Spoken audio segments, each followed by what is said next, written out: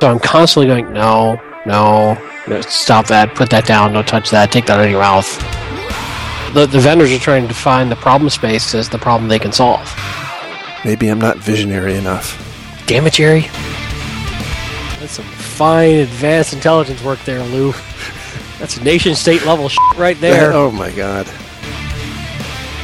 Alright, you ready to go? Yes, sir. Alright, here we go. Today is Tuesday, October 7th, 2014. And this is episode 87 of the Defensive Security Podcast. My name is Jerry Bell, and joining me tonight, as usual, is Mr. Andrew Callett. Good evening, Jerry. I hope you're doing well, sir. Fantastic, and likewise, welcome back to civilization. It's true. I fled south for some sun and beach and jellyfish and stingrays, according to the sign. Great. Well, welcome back. None attacked me. This could also be because I flee from the sun and, sizzle rapidly, so I wasn't in it too much. Got it. It's hard to work on the laptop when you're out in the sun, right? That's true. All right, so the first topic we had tonight was just to recap our time at DerbyCon, as we promised last week. So, and a fine time it was. It was a great time.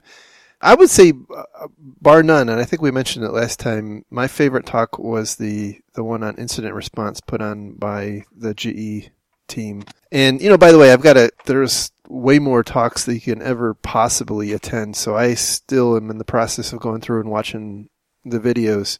And if you're interested, I definitely encourage the listeners here to go watch some of them. And by the way, there was the whole bad USB thing that's going around was, dropped at DerbyCon. So, and to be fair, not every talk is a hit, right? So just to warn the listeners, some of them that you watch are not necessarily the most exciting, enlightening. There's some we don't agree with.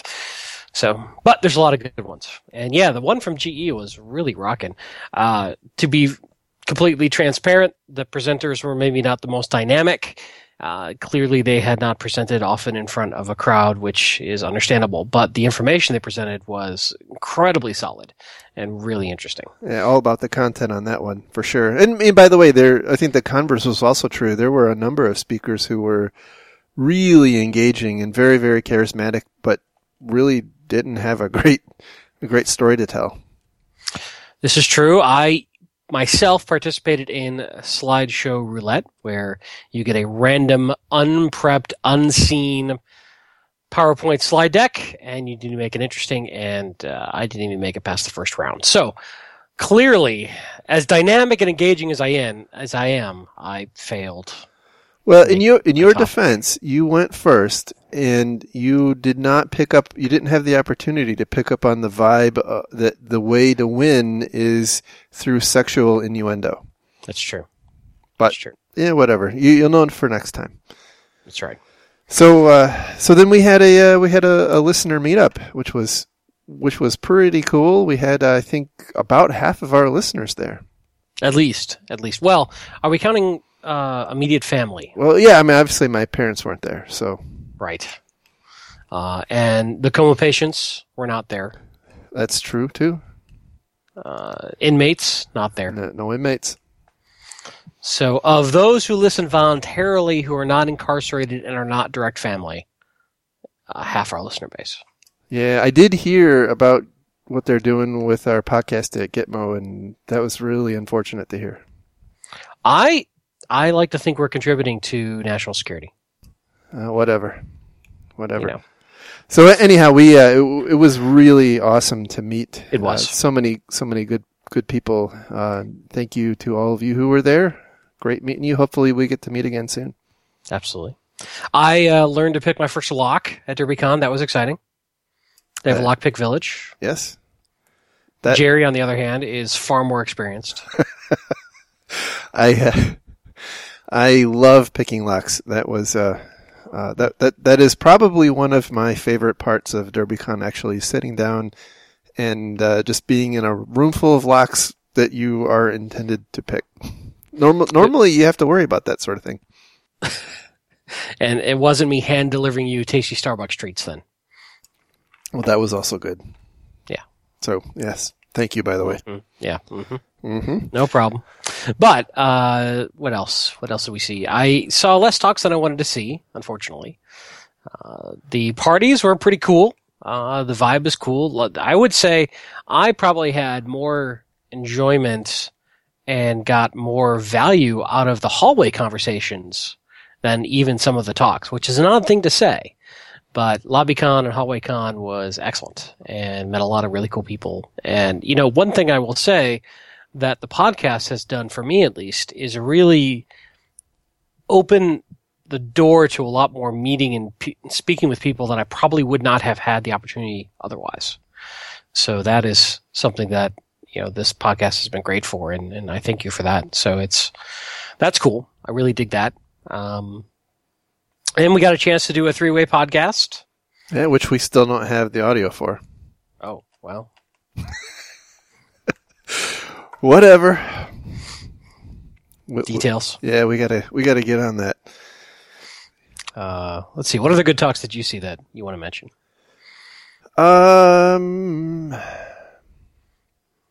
None come to mind right now. The GE one just was so far and away the most interesting to me. Again, like you, I didn't go to a ton, and I'm still going through the videos right now. What about the AD defense one? What do you think about that? Well, that isn't actually a very good talk. I had actually seen that talk given at, I didn't go there. I watched the video of that person whose name escapes me right now, presented it at, I believe it was B-Sides Augusta. Ah. And so it was basically the same thing, which it, by the way, is a really very good talk, but just wasn't new to me when I sat there and watched it. So didn't know it at the time when I went in there that I had already seen it. So again, it's definitely worth watching if you have an AD shop. I highly recommend it. Good. And just so you know, one of the key themes there was if you are an Active Directory shop, you number one, you want to minimize the number of domain admins for obvious reasons, but two is you really want to make sure you have a level of trust with the people who you're granting that authority to. So he talks a lot about that. So anyhow, good stuff. I'll put a link to the stream of YouTube videos from DerbyCon, and you can watch away. I mean, it'll take you days to get through them all. So, having said that, by the way, I'm definitely intending to go back, and I will also say it has inspired me to start putting together some talks, and we talked about that, and we'll probably be doing some jointly. It's true, which means you'll do all the work, and I'll just add some color commentary and take half the credit. That sounds about right. Just like the podcast. Just like the podcast. Hey, if the formula works, why change it? That's right. That's right. So yeah, moving on. Our first story tonight is from Tripwire. And the title is AT&T discovers second insider breach this year. And the story here is that 1,600 customers were recently notified by AT&T that an employee improperly accessed details, customer details, including names, social security numbers, driver's license numbers. I mean, nothing of consequence, CP&I information. And apparently they have also discovered that some of it has been misused, although they're not really saying what that means. Having said that, though, they actually had earlier in the year another episode where 3 employees had accessed records of other customers, and the intention there was to impersonate those customers to obtain unlock codes for phones. So it's not clear to me if they were trying to unlock phones that were stolen, or there's some missing details I don't have. But the thing that strikes me, and we've talked a little bit about this, is that I think there's not enough focus on the problem of business logic. And I've seen this on a number of occasions in previous lives and previous employers, where, especially in like support type organizations, where anybody can get to any customer information. And the reality is, especially if you're tracking things that are sensitive, like social security numbers, driver's licenses, or any number of other potential things that could be damaging, you really want to implement some kind of a need to know restrictions. So, you can only get to that customer information if you happen to be working on a case for that customer and have some kind of a separation of duties type of construct where you can't assign yourself a ticket or that sort of thing. Obviously it's not airtight, but it's probably a lot better than having someone root through 1,600 customer records. Yeah, it's interesting. The tough part is we don't know really any details about how this insider did anything, how they were detected, what they did, but we can make some suppositions, right?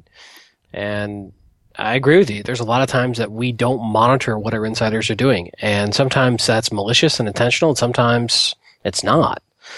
Sometimes it's a third party that has snuck some sort of malicious code onto that desktop or laptop or whatever it may be of that insider. And I think either way, monitoring that behavior is important, especially if it's key customer data. I know this stuff gets spread around a lot, but at least take a data-centric view of watching who's accessing and how and why they're accessing that data, and does it match up with normal behavior. Yeah, and if you're adept at doing that, you're going to catch either a malicious employee or the case where the person's workstation's been compromised and is being used by some external actor. So I think that's good advice.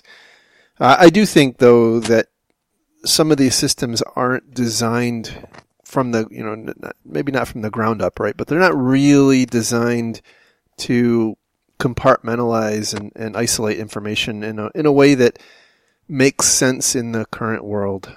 And that's, I think that's probably something that needs to be done. Yeah, I think that's a great point. And that may be something that going forward, people would design in that concept a little better, hopefully. But especially with some of these big, old companies, they probably don't have any concept of that didn't when they put these things together initially. So that's a very good point. You saying AT&T is old? Yes.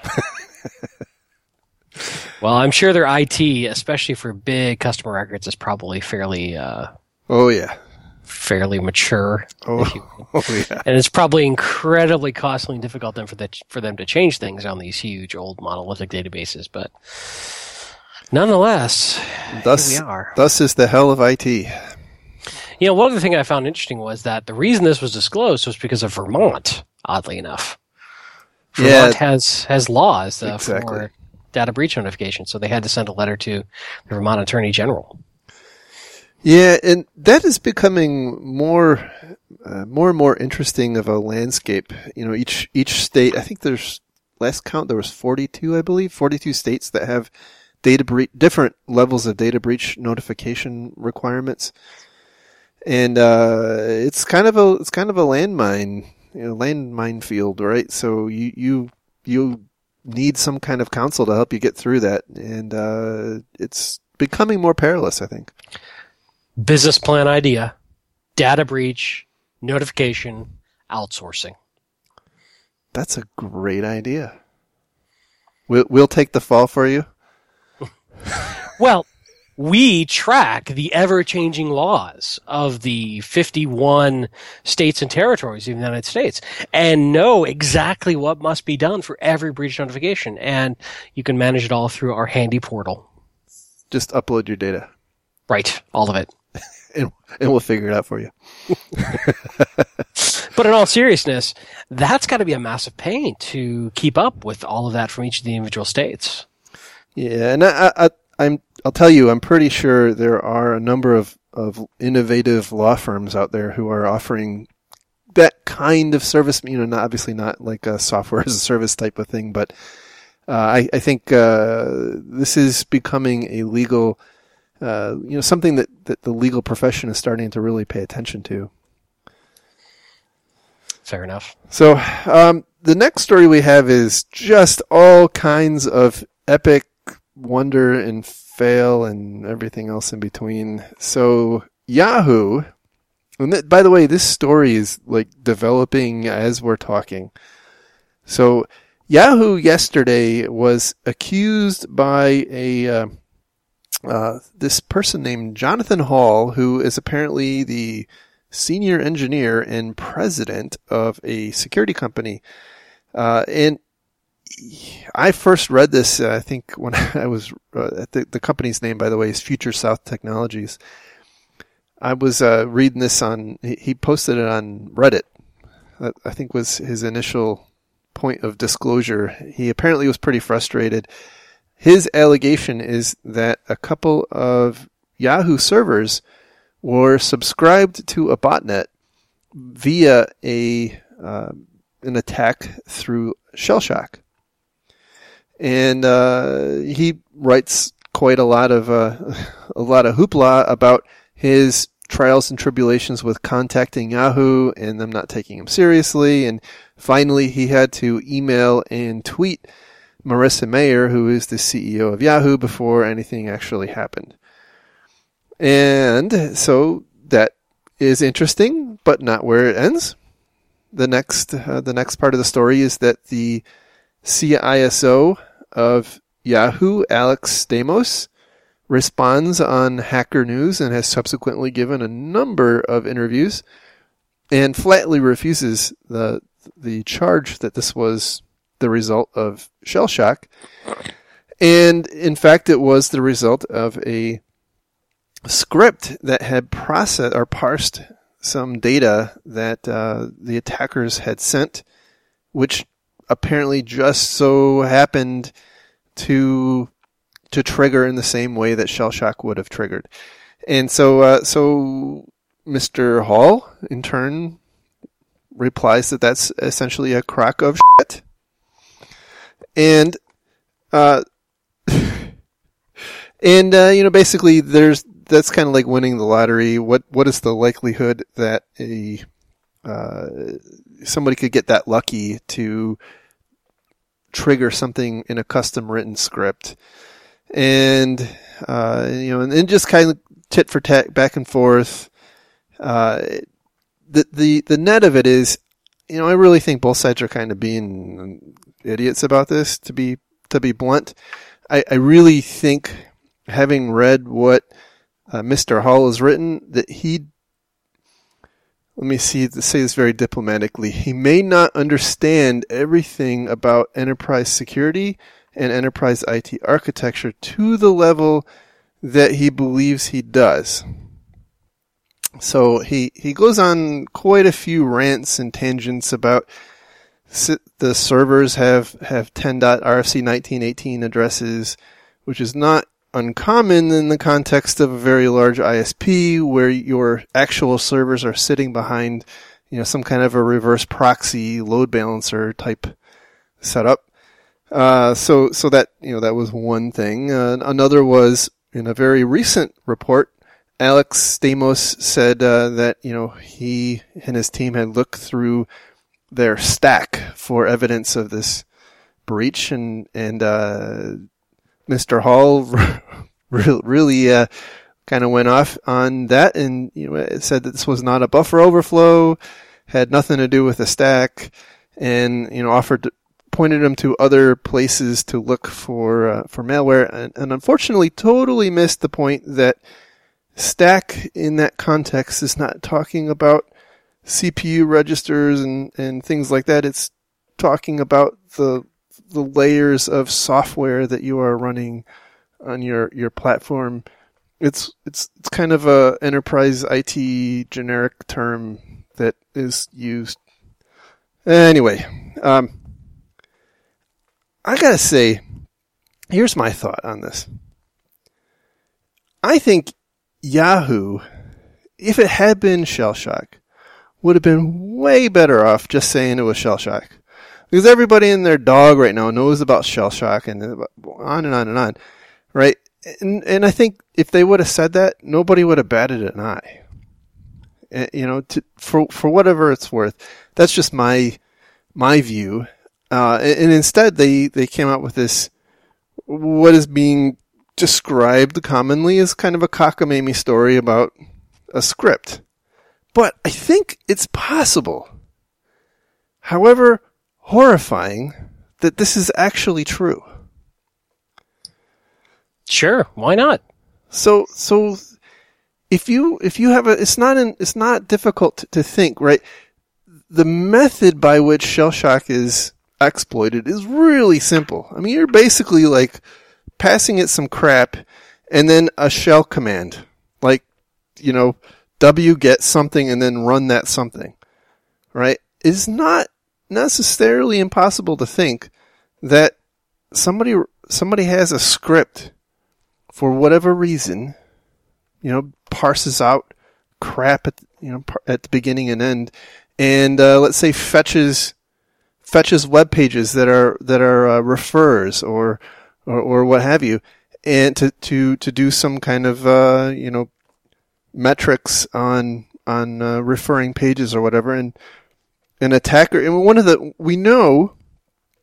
ways this was being attacked, people were changing their user agent strings and their refer strings and whatnot in their web browsers, and that was a relatively easy way to trigger the exploit. And I just have to wonder if they wrote maybe the most god-awful script that actually did do this, but in a very unintended way that could conceivably use, the what looked like a shell shock type thing. Now, totally hypothetical and speculatory on my part, but I just want to point out that it's not out of the realm of possibility that Yahoo is actually telling the truth, right? Yeah, it is kind of a crazy story on the surface, but at the same time, I'm not sure that this Mr. Hall actually has all of his ducks in a row either. I could tell you're not a big fan of Mr. Hall. I don't know him from anything. It's just But based on the way he's been representing himself, you yes, feel his credibility may be suspect. Yes, I think he could have approached this in a much more sane manner that would have actually made him look much better than he does right now. Fair enough. I think the Yahoo version of the story is entirely plausible. Absolutely. Right? So they have, their version is, it was in essence shell shock, but that they had mutated their exploit, quote, likely with the goal of bypassing ITS, IDP and or WAF filters, end quote, and that this mutation happened to fit exactly a command injection bug in a monitoring script that they were running. Well, if you look at the way shell shock works, as you were just talking about, sure, that fits very nicely into the concept of not a buffer overflow per se, but a command overflow where your script is only expecting certain amount of input. And when people write scripts, they're often lazy, right? They're not doing a lot of hardening of scripts to protect against malicious activity. They just need to do X, Y, Z and give them the data they need. So I think it's entirely plausible that this could be a variation, if you will, on shell shock. But it sounds so awfully similar to shell shock that it feels like they might be splitting hairs just a little bit. Yeah, and I think that for me, the salient point is that it's entirely possible if Yahoo's version of the story is in fact true. Why would they lie? Well, I agree with you. They have very little to gain by lying, and in fact, I think they have a lot to lose by lying, and I think actually, my view is the path of least resistance would have just been to say, yep, it was shell shock, and move on. So it is actually very surprising to me that they actually said anything at all. Well, he has an interesting point in here too. so I'm going to quote again from his post. And when I say his, I mean the CISO of Yahoo. As you can imagine, this episode caused some confusion in our team since the servers in question had been successfully patched twice immediately after the BAS issue became public. Once we ensured that the impacted servers were isolated from the network, we conducted a comprehensive trace of the attack code through our entire stack, which revealed the root cause, not shell shock. Now here's the point. Let this be a lesson defenders and attackers alike. Just because the exploit code works doesn't mean it triggered the bug you expected. Yes, that was where I was going. Is that it's very likely, if their version of reality is true, that the attempt to exploit the shell shock vulnerability instead exploited this other stupid, arguably far worse, far more boneheaded vulnerability in just a very coincidental way. And again, to me, it seems like I would have just said, yeah, it was shell shock and moved on. But, well, accuracy counts for something, right? And absolutely. I do think it's an interesting point. We can't make assumptions just because certain exploit code works. It's often worth looking at why it works. Yeah. Yep. So I don't know.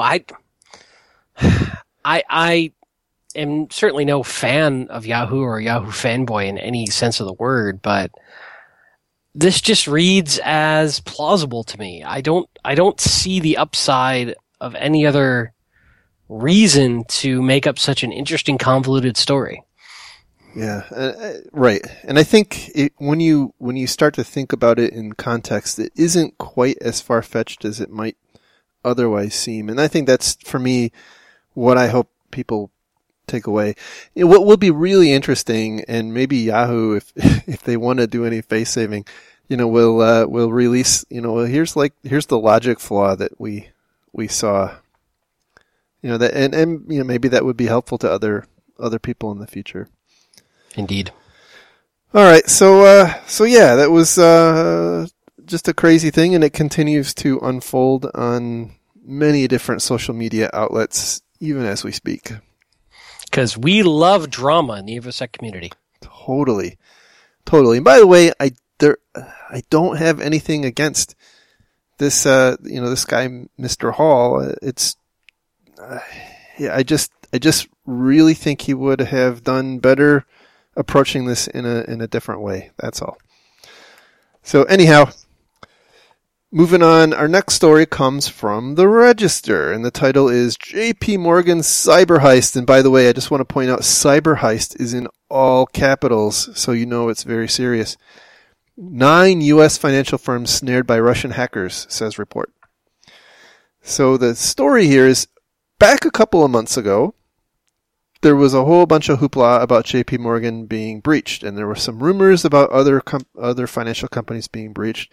And then it kind of went dead until last week when JP Morgan filed a report, and they claimed that 83 million the data for 83 million households and businesses. There's really no clarity on how many businesses versus household, but I did look up. There are only 122 million households in the U.S. as of 2013. So, maybe over half of all U.S. households are impacted by this. That's a little crazy. But anyhow, apparently the kinds of information that was stolen were contact information. So names, mailing addresses, email addresses, that sort of thing. But no account or financial information was allegedly stolen.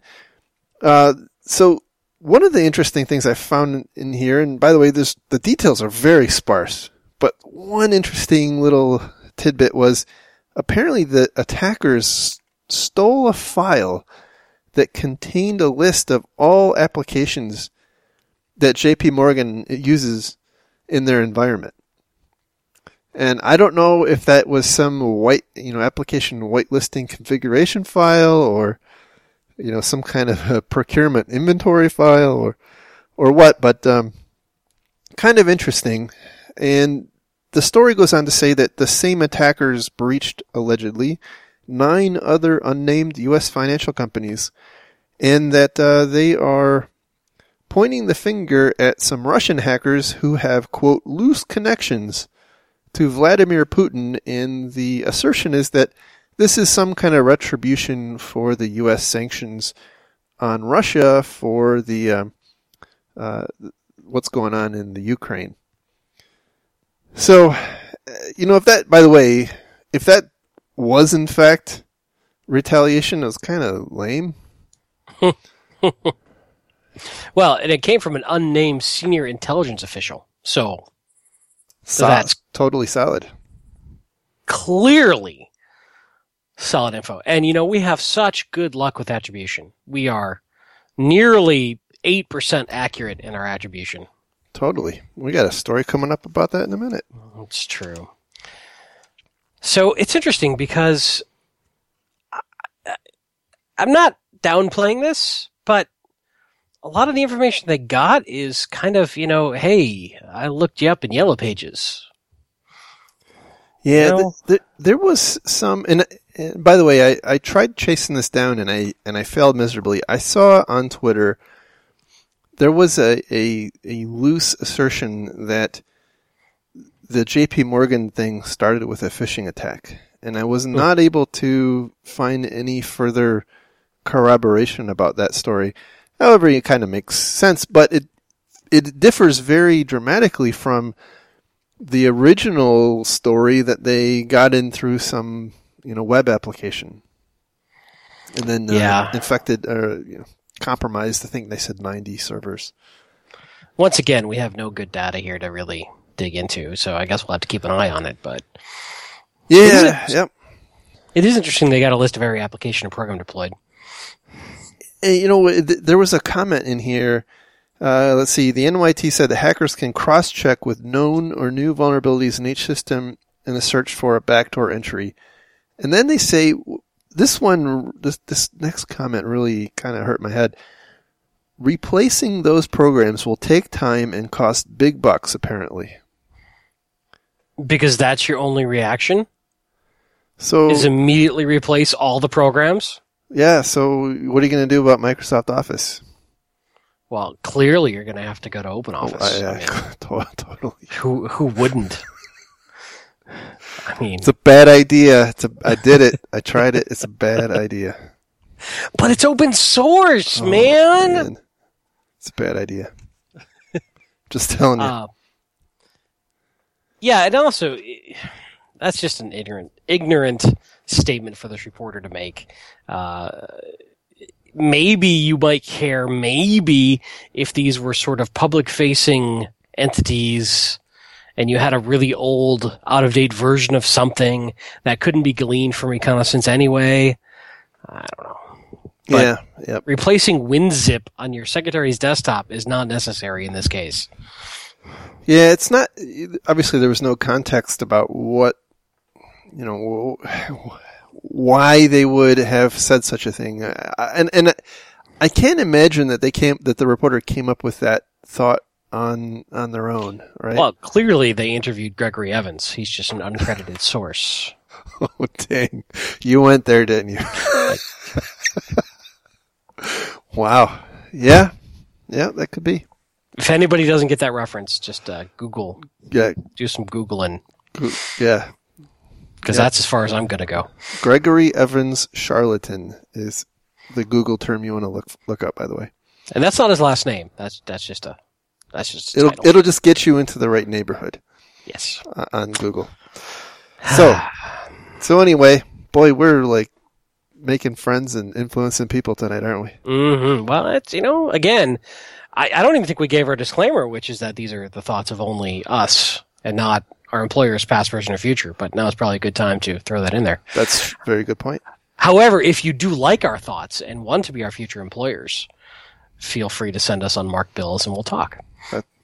Excellent point. So, moving on to our next story. This comes from Naked Security, and the title is Bad USB. Now with do-it-yourself instructions. So, back in, I think it was, July or August, during Black Hat, I think it was, a couple of researchers talked about their discovery that they could reprogram the microcontroller contained in most every USB device. And once you do that, you can't see it, you can't clean it. It's not a virus, right? It basically changes the behavior of the device and turns it into an HID type device, and you can program it to do whatever you like.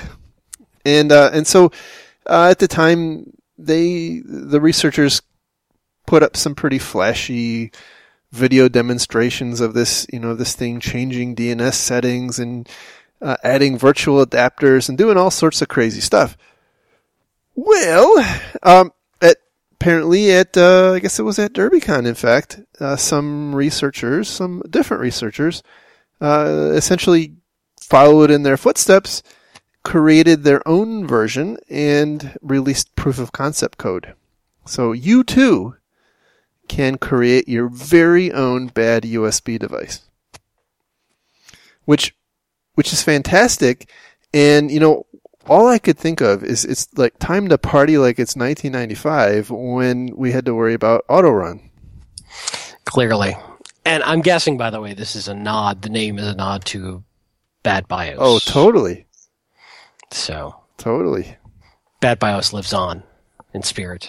Well, I mentioned, I theorized this at the time, but we are incrementally making our way towards the entire feature set of Bad BIOS. If you believe it didn't already exist then. Well, true. That's true. Whether or not it did exist, we're incrementally making our way there. I am a Bad BIOS truther. Great. Great. But I'm gonna put up a 4-hour-long YouTube documentary proving, without a shadow of a doubt, with blurry pictures and really bad evidence. Will you have interviews? I will, with people blacked out and voice modulated, about how Bad BIOS is actual real and it was a plot by the government. That's fantastic. I can't wait to see it. And that they, use explosives on Building 7. So, all that being said, yes, I completely derailed your topic. I don't even know where to take it now. So, do we just turn off USB? Well, I was thinking about that, and there's not a great story here. I mean, you can't disable autorun anymore. The only thing I can come up with, and I don't think there are easy ways to do this. So I think that this is now, we're going to have to see some innovation catch up to this problem here. Basically, you're going to have to enforce the kind of device, right? So if you plug in a USB stick, flash drive, and it presents itself to the operating system as a human interface device, you're going to have to, there's going to have to be some kind of prompt that pops up and says, is this thing, before it allows it, that device to interact with your operating system, it's going to say, is this thing really a keyboard? Or is it really a mouse? Or, that sort of thing. And grandma's going to click yes. Well, I don't know what else to do. There aren't any other good options. I would be curious. There are a number of enterprise-wide software that control USB read-writes and USB ports and the type of devices that can be plugged into USB. I'd be really curious if this is low enough layer that it gets around those pieces of control software. I'm not going to throw any vendors out there, but there are ones out there that can say things like only a Kingston 16 gig model XYZ can actually be accessed. Right. And, you can read from it, but you can't write to it and stuff like that. Sometimes it's wrapped in the DLP, sometimes it's just wrapped in device control software. But I'd be curious how well those sorts of software dealt with something like this. And I don't know, it may be too low level because that USB stick being plugged in, executing the microcode is pretty low level to the system. And, yeah, I think that is the very problem that we're going to have is, hypothetically, this is essentially emulating a keyboard now. that your USB device, you've hijacked the microcontroller and you've made it start thinking that it is a keyboard, and you are programming it with, the ability to run some essentially macros. So you could think about it, right? You could theoretically, hypothetically plug this in before boot. And if you knew, if it knew how to interact with BIOS, it's very low level. There isn't, I don't think there's a good opportunity as things are currently designed to intercept that. Now, I could be wrong, and I'm happy to be wrong if I am. But I think this is going to start requiring some innovation, maybe at the Windows and operating system level to control. So we'll see what happens there. Yeah, to be continued. Yeah, I'm sure certain vendor product management folks are going, what can we do to put out a press release that we stop this? Yeah, I saw some of the people I follow on Twitter were maniacally laughing. Just ordered another 10 USBs. I fixed them and now I'm sending them back. Ouch. Yeah. It's a brave new world we live in. All right, so our last story tonight comes from CSO Online, and the title here is Threat Intelligence Firm Mistakes Research for Nation-State Attack. This story resonated with me, and when you send it to me, I get really angry, like an angry drunk, when I see a lot of these attribution stories, because I really feel like people don't actually know who the hell they're tracking, right? They're making an educated guess, and then that educated guess gets codified in a report that says, yes, it was absolutely Russia, or it was absolutely China. And, in this case, it was absolutely a nation state that was scanning for ICS devices, except it wasn't. It was actually a digital bond researcher working out of freaking Chattanooga. Trying to gather data for a presentation at DerbyCon. Oops. So, yeah. Just yeah. The company's name, by the way, is ThreatStream, and they came up with this report. They essentially run a network of honeypots that emulate ICS devices, industrial control systems, and apparently they just intake scans and things like that, and so they published this report. Bloomberg picked up the report, ran their own piece on it, and after some further investigation, it turns out that at least one of the actors was in fact a security researcher and not a nation state trying to hack the water plants of the world. But Jerry, they filtered out all known research servers that we knew of for this story. What can you do? I mean, if they said it, clearly this is all wrong. I mean, how clearly the researcher didn't fill out the appropriate change control paperwork. Oh, that's a good point. He probably only filled it out twice instead of in triplicate. Didn't sign the right box. But this is such a typical problem that we're running into now with threat intel feeds. Yeah, and that's why I wanted to bring this up. I think one of the problems I see with threat intelligence and the concept of attribution is there is, for the most part, I mean, obviously there are outliers and this is not always the rule, right? There is a general, what I interpret to be assumption or understanding that certain kinds of actors are required. You require certain kinds of actors to execute certain kinds of attacks. And, the reality is that a lot of this stuff is becoming so commoditized. The attack techniques and the tools and whatnot are becoming so commoditized that anybody can do it.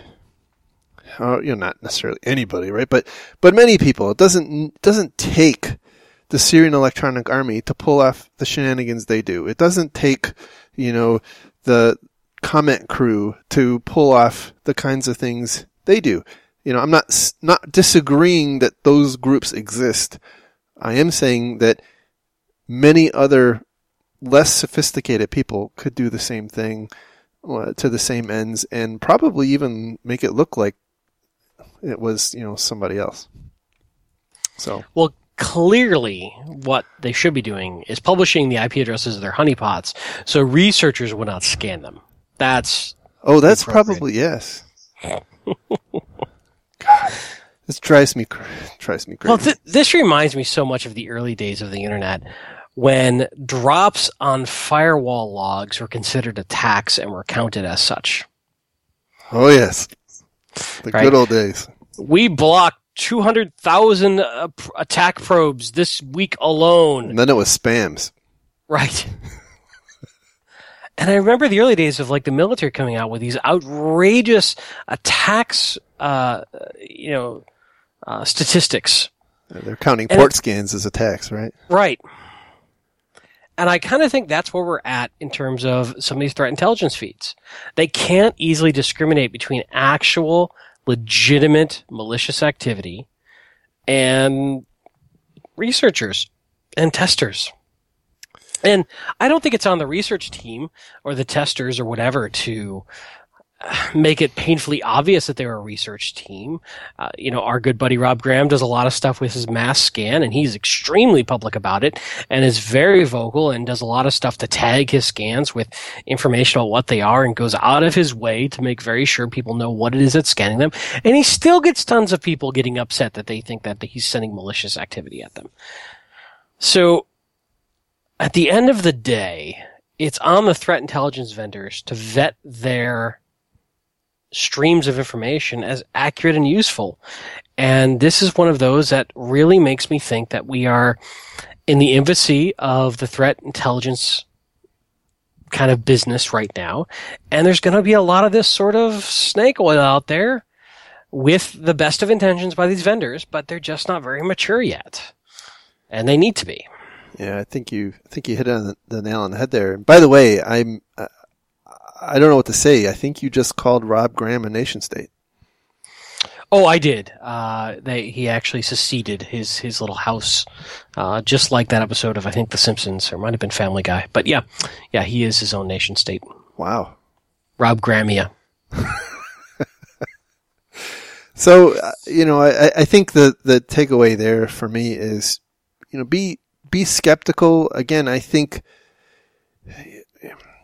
this kind of comes back to the broader problem of attribution and paying attention to more about what people are doing and less about who they are. Because again, it's on the internet, you can be just about anybody you want to be. And, again, I think capabilities are becoming so abstracted that using that as some kind of a reliable indicator or a factor in your response is probably only going to, at least in the long term, lead to sadness and heartache. maybe even a heart bleed. And clearly, I won't be getting any job offers from threat intelligence firms. Or maybe we could make it better. We could try. We could certainly try. That's true. Money helps. Bidding begins at $400,000 a year each. Sounds like a plan. And bring it on. We'll be doing bids in $10,000 increments. Bring it on. All right. Well, that is the. Wait. Before we go, there's an important announcement. Oh, go ahead. We do have a new tool to introduce. It is Lacey, the breach detection dog. Oh, my God. I'm sorry for everyone. You can just hit stop now on your player. But yeah, I did get a puppy. I've been, for the past several decades, I've been a cat person, and I was thrust into dog ownership very abruptly, and I went into it willingly, not saying that I didn't, but dogs, by the way, are like mouse with big pointy teeth on legs that run around and they eat everything. And so we're trying to figure out how can we turn this into a security tool. And the best I can think of is, I came up with the idea of the anti-APT wire cutters. And so I'm thinking that I can, turn this whole thing into, an anti-APT dog, right? So the idea is you point it at the cable where the APTs are emanating from, and the dog chews through it. No more APT. Right. So an on-demand air gap. Bingo. And I think there's a company that also is exploring this, APT Defender, that you can hit up at aptdefender.com, that may be able to cross-market with us on this concept. That's a great idea. And by the way, they have certifications, I think, right? They do. And I've actually been thinking about taking one of those certifications. They look really good, and I definitely advise everybody to take a look at that website and explore some certification and developing your career potential. It's true. So I think we could develop Lacey, though, into being able to bark whenever a major breach is happening. I like it, which would basically be all the time, right? Well, she lives with you, not me. Great. So with that, I think we're going to call it a night, because I'm getting frantically texted by my wife. Apparently the dog is eating the furniture or something. I'm sorry to completely derail the end of the show, but nope. Any hate mail should go to Andy Kalat. It's Kal. Yeah. Anyway, if you like the show, send us.